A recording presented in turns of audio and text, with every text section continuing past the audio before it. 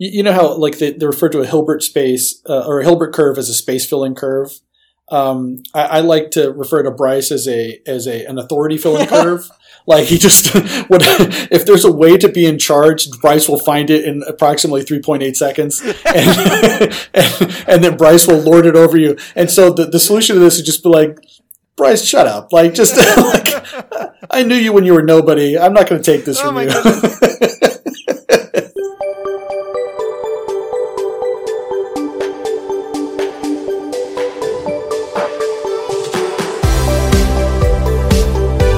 Welcome to ADSP, the podcast, episode 120, recorded on February 16th, 2023. My name is Connor, and today with my co-host Bryce, we continue part 4 of this 5-part conversation with Zach Lane. Today, we talk about safety in C++, tuples, variants, reductions, and more. The most recent episode of Oxide and Friends, which is a podcast that I've been lamenting about, it was about they brought on the consumer. I hope I get her name right. Yael Grauer. She goes by @Yael Writes, which is YAEL on Twitter. And the name is pronounced Yael. Yael. Yeah. And so they brought her on to talk about this Rust, safety, memory safety, and programming languages. And one of the things that they actually brought up is that some analysis that I can't remember if it was what Google did with their Android code or some other company they did some analysis of like where the most buggy code is. And it actually wasn't old, already existing code. It was new code that was being written. And so that sure, there's already millions and billions of lines of C++, but it actually kind of made sense when you think about it. Like the code that's been sitting there for 20 years and kind of just working, maybe there's a couple bugs in it, but that they code probably, they've probably ironed out most of those bugs. It's the new code that new programmers are writing. And that's the buggiest stuff. So if we did add that stuff, I think that a majority of a huge portion, at least, of bugs that are being written in C++ could be fixed by new features like this kind of stuff that you're proposing, Zach. I think so.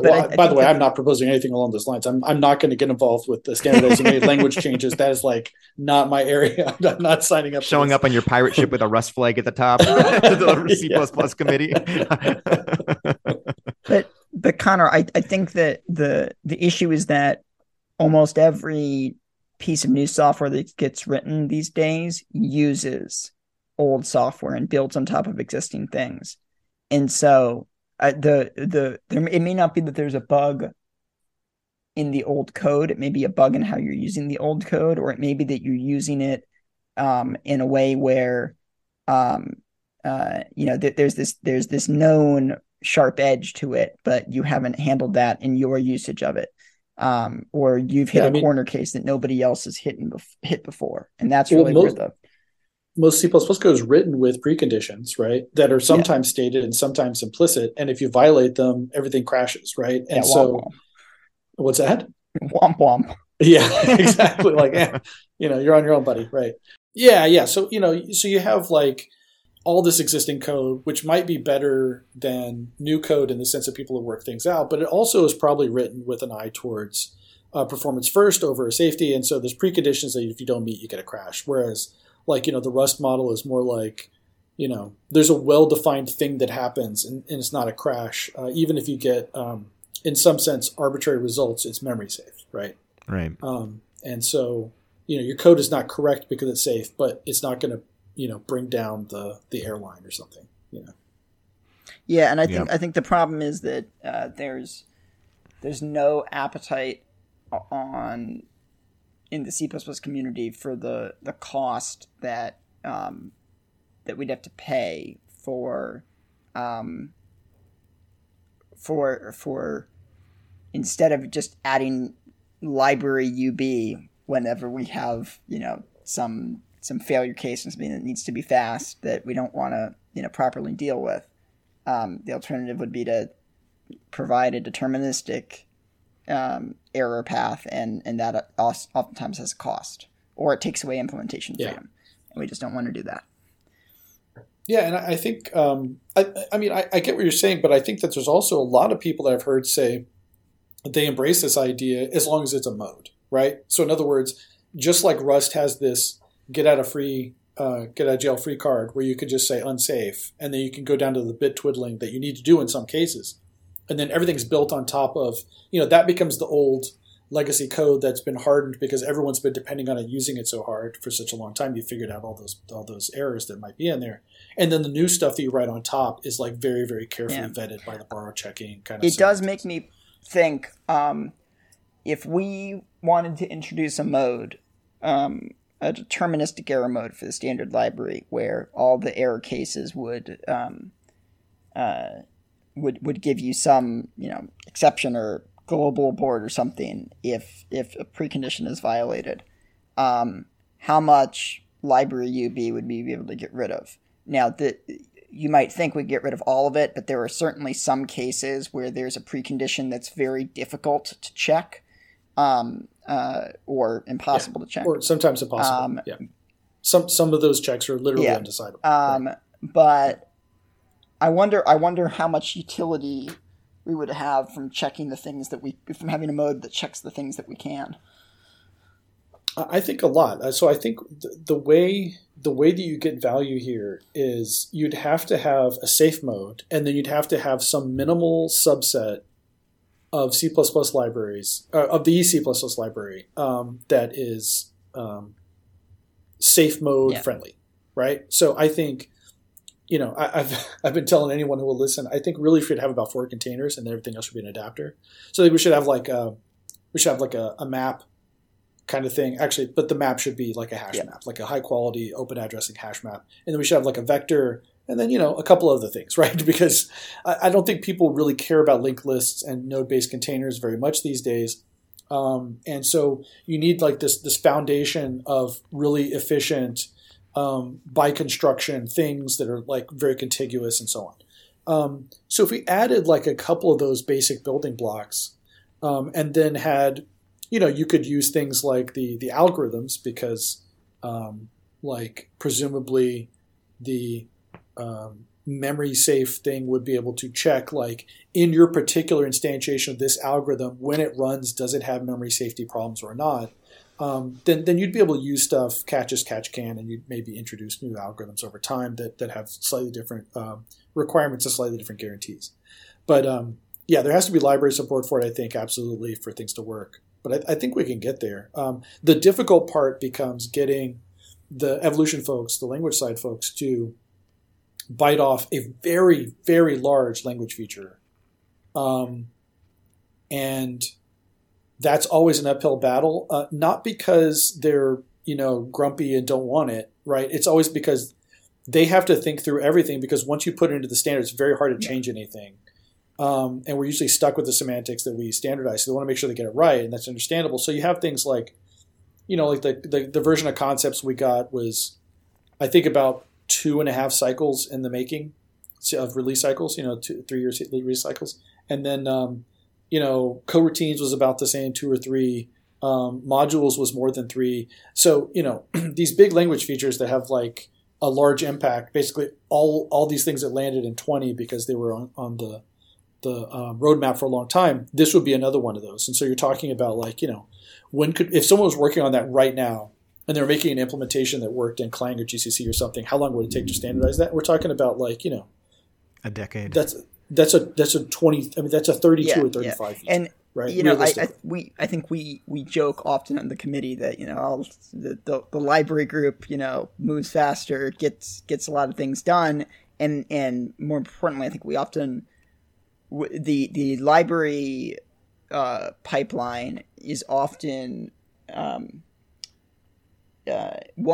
uninterested in waiting for the promise of a future language feature, because oftentimes they don't materialize, or they take a long time to materialize. And in no way is this because the language evolution group isn't doing as much work. It's just because you have to do a lot more work to put it into the language. And that's actually, that's one of the reasons why we do a lot of things in the library that other that maybe would be better done in the language, and it's because we can move faster in the library. And if there's something that you don't like in the library, just don't use it. Whereas a language semantic, you're stuck with it, right?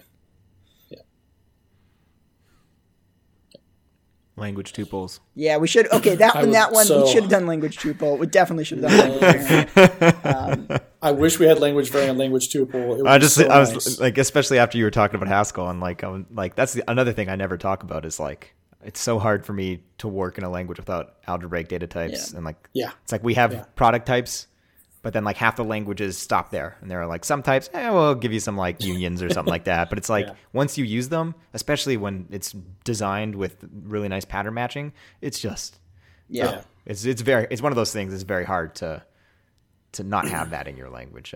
Which is now we're going to have std variant, and then we might have L variant, and which is going to be the language, because I don't know. I saw at some point someone was proposing a language variant. There have been proposals, but there's none. There are none that are in flight right now. A language variant is nice. I care far more about having a language tuple, and I'm almost the opposit. Like I feel like the tuple we have is like close-ish, that's to what I would Stockholm want. Syndrome, my friend. Std : : get angle paren. Zach tried to make like that a discriminated better, union. I did try to make it better, but people said I know canonize. The language tuple is like nice. You get better syntax, but it's just sugar. Because the difference is like with a language variant, what you can have is like you get a discriminated union, so you get all the safety, right? But now the compiler can see the discriminated union, it knows what it means, and it can reason about it, and you can optimize it out a lot of times, right? And so you can have all this code that boils down to, it's just an int, I see you, right? And it just puts the int all the way through. And you can get nice optimizations like that. So it's different in kind than what we can do in the library, no matter what we do. I think that's fair. For me, at least, though, I'd use tuple 10 times more frequently than I would use a variant-like thing. And well, yeah, that's very much true. But I mean, the thing is, if I had variant, that's the other thing about it. If I had variant and I didn't have to do all this damn visitation, then I would use it more often. But it's so clunky. Holds alternative. It's it's so clunky that I just don't want to mess with it. That's exactly when Bryce was saying that. I was exactly thinking that. I was like, well, is that really a function of you not needing a sum type, or is it a function of the fact that the language variant that we have is better than not having anything at all? But compared to like, what Rust has or what Haskell has, it's part of this is my view from the implementer side, because at NVIDIA and our standard library, we have a tuple, and that there's one poor engineer who probably spent like 2 years of his life just making that tuple work across, our compiler and a handful of other compilers. Yeah. And the degree of complexity in the correct implementation of std tuple, and the number of warts and caveats that are associated with it make me greatly desirable. Yeah, the fact that you have to do this bizarre recursive inheritance thing, and then you have to make the exact right function call that hits the right one of those inherited data members. It's like, if you've ever looked inside there, you want to just take a bath. It's so dirty.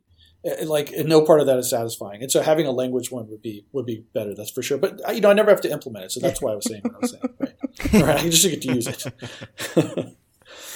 But plug for Boost HANA tuple. It's a way better tuple than tuple. It's just better in every way.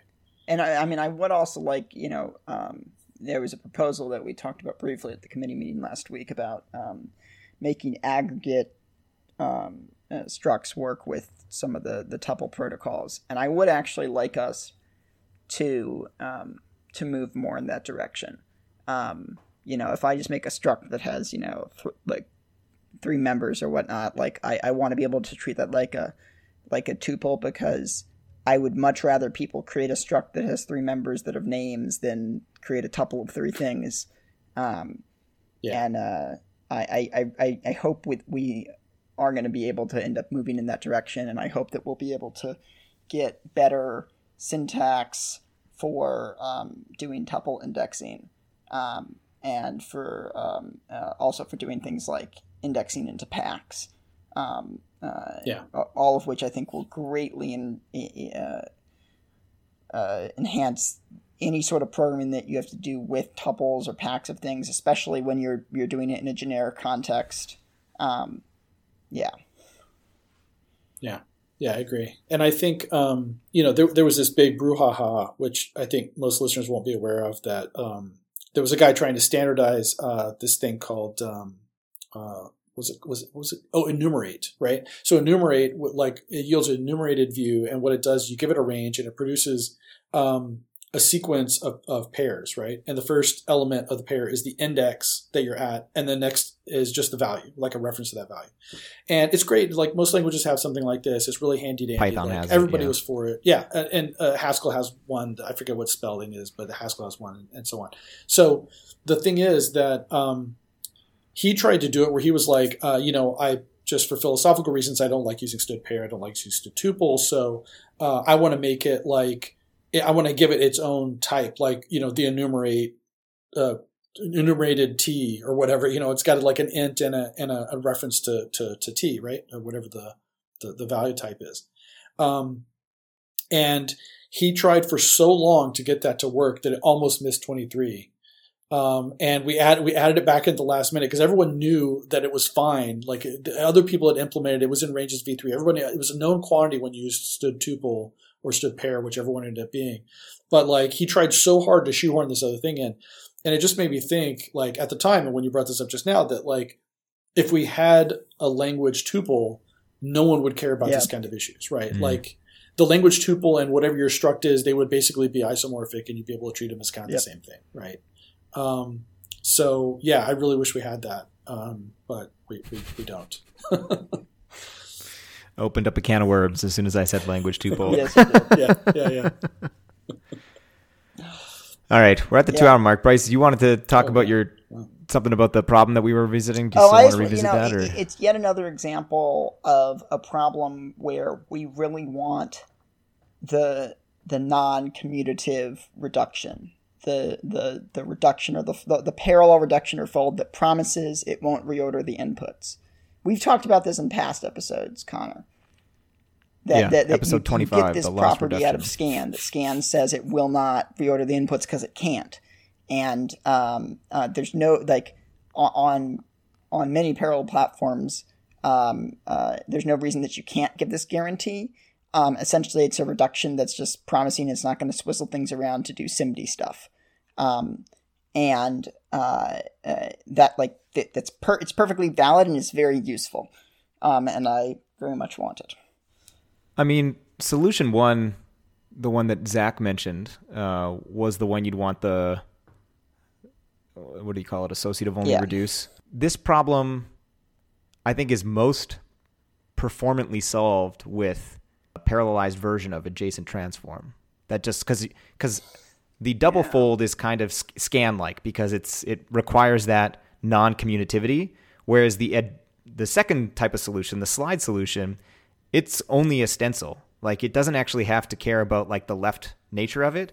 So I'm pretty sure you doing your transform first to turn those three elements into a Boolean then sets you up for a fully parallelizable associative commutative. That's why that was my gut reaction, was to do that. Yeah.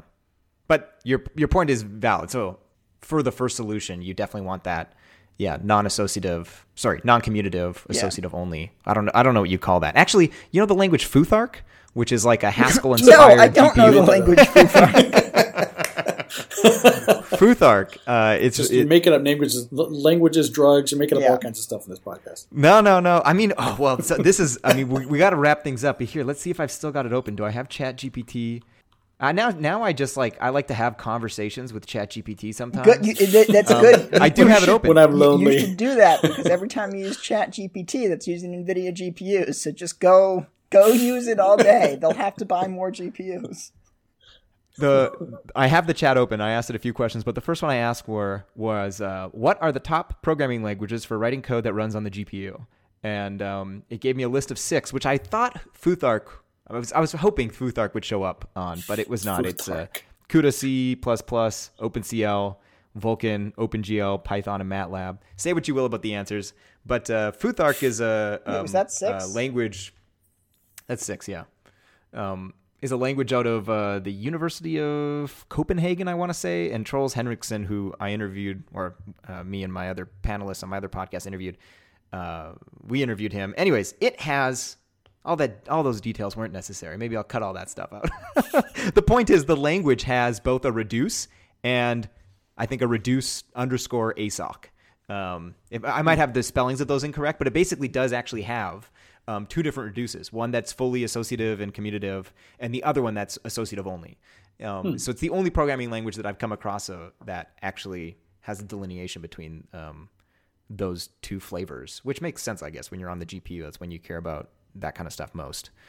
But yeah, we've been. How long are we going to talk about this algorithm before it shows up in a NVIDIA library? I don't know. Because episode 25, I don't know how many years ago that was. I thought it was funny that you just had episode 25 off the top of your head. Another thing you probably made up. No, I know there's certain episodes that are my favorites, and like episode 25 is one of them because I have to reference it back to it so often in other show notes that like it ends up being ingrained. We happen to have this property because the way our reduction implementation in Thrust works within a warp, it will always do it from left to right. And the way that NVIDIA GPUs happen to work, the execution of thread blocks happens to go in order, in linear order of the numbering of the thread block. So, if you have a grid of, 0 to n, it'll run in thread blocks, like 0, 1, 2, 3, 4, 5, 6, yada, yada, in order. Now, that is not, like, anytime you talk to anybody at NVIDIA who works in hardware, they'll point out to you that is not something that the programming model guarantees, and you shouldn't rely on it. But it's been that way for a long time.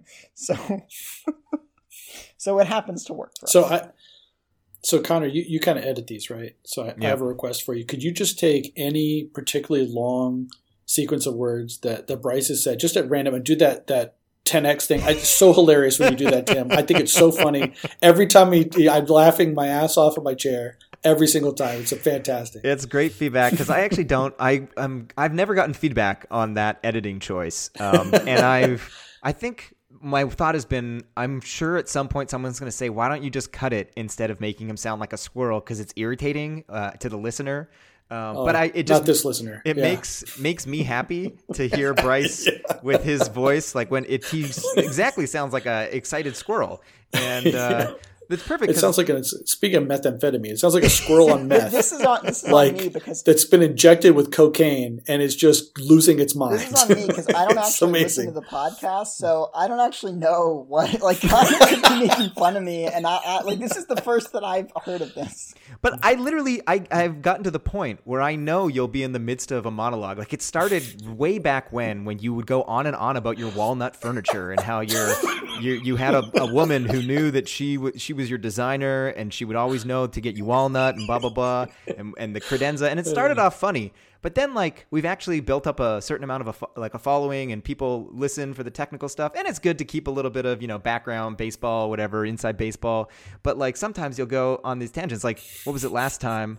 You had this whole story about how you needed to get a recipe from this French restaurant in Tokyo for a cake for your girlfriend's birthday.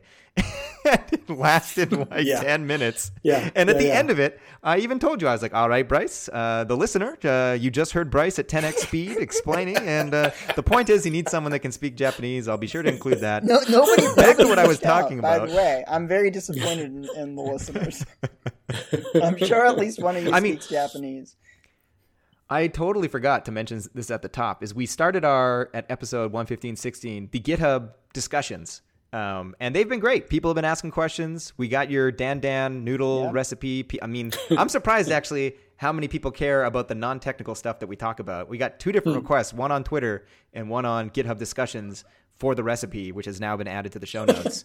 I would like to hear a podcast that's only Bryce on 10X called TIDL. And it just has underneath it it's like a YouTube channel. Underneath it just has captions of like Bryce wants a recipe. And that like 3 seconds of just scribbling Bryce wants a recipe. My girlfriend would love to have a mode for that. Like, just in real life. She would love to have a button she could push that makes you 10x, right? Just for brief periods. Maybe one of the times if Bryce is not able to make it for a recording and I need to come up with some content, I'll just do a compilation of him at 10x. And just that's what I'll say at the top. Listen, folks, we didn't want to miss a Friday. We've been 2.5 years straight without missing one, but we were going to miss it. But instead, here's Bryce for you. I'm glad to know. I hope other listeners aren't annoyed by it, because yes, it makes me very happy, especially to flex my control. Because a lot of times, if you've listened to some of the podcasts, Bryce will issue executive commands about how things must happen. He's, you got to splice this up and cut it in half and make sure you blah, blah. And I'm like, Bryce, I'm not doing any of that stuff. This is a low overhead editing podcast. You know how they refer to a Hilbert space or a Hilbert curve as a space filling curve. I like to refer to Bryce as an authority filling curve. Like he just if there's a way to be in charge, Bryce will find it in approximately 3.8 seconds, and then Bryce will lord it over you. And so the solution to this is just be like, Bryce, shut up! Like just I knew you when you were nobody. I'm not going to take this. Oh my goodness! All right, we need to get some more hot takes from Zach while you're on, because now I've got 2 cold open. I said I was just going to use the one. What else can you? Well, we have to get at least. Well, do you have to go anywhere, Zach? We have to get at least one Zach Army story, because they're all hilarious. Be sure to check the links in the show notes for all of the things we talked about in today's episode, as well as a link to a GitHub discussion if you have any comments and questions. Thanks for listening. We hope you enjoyed, and have a great day.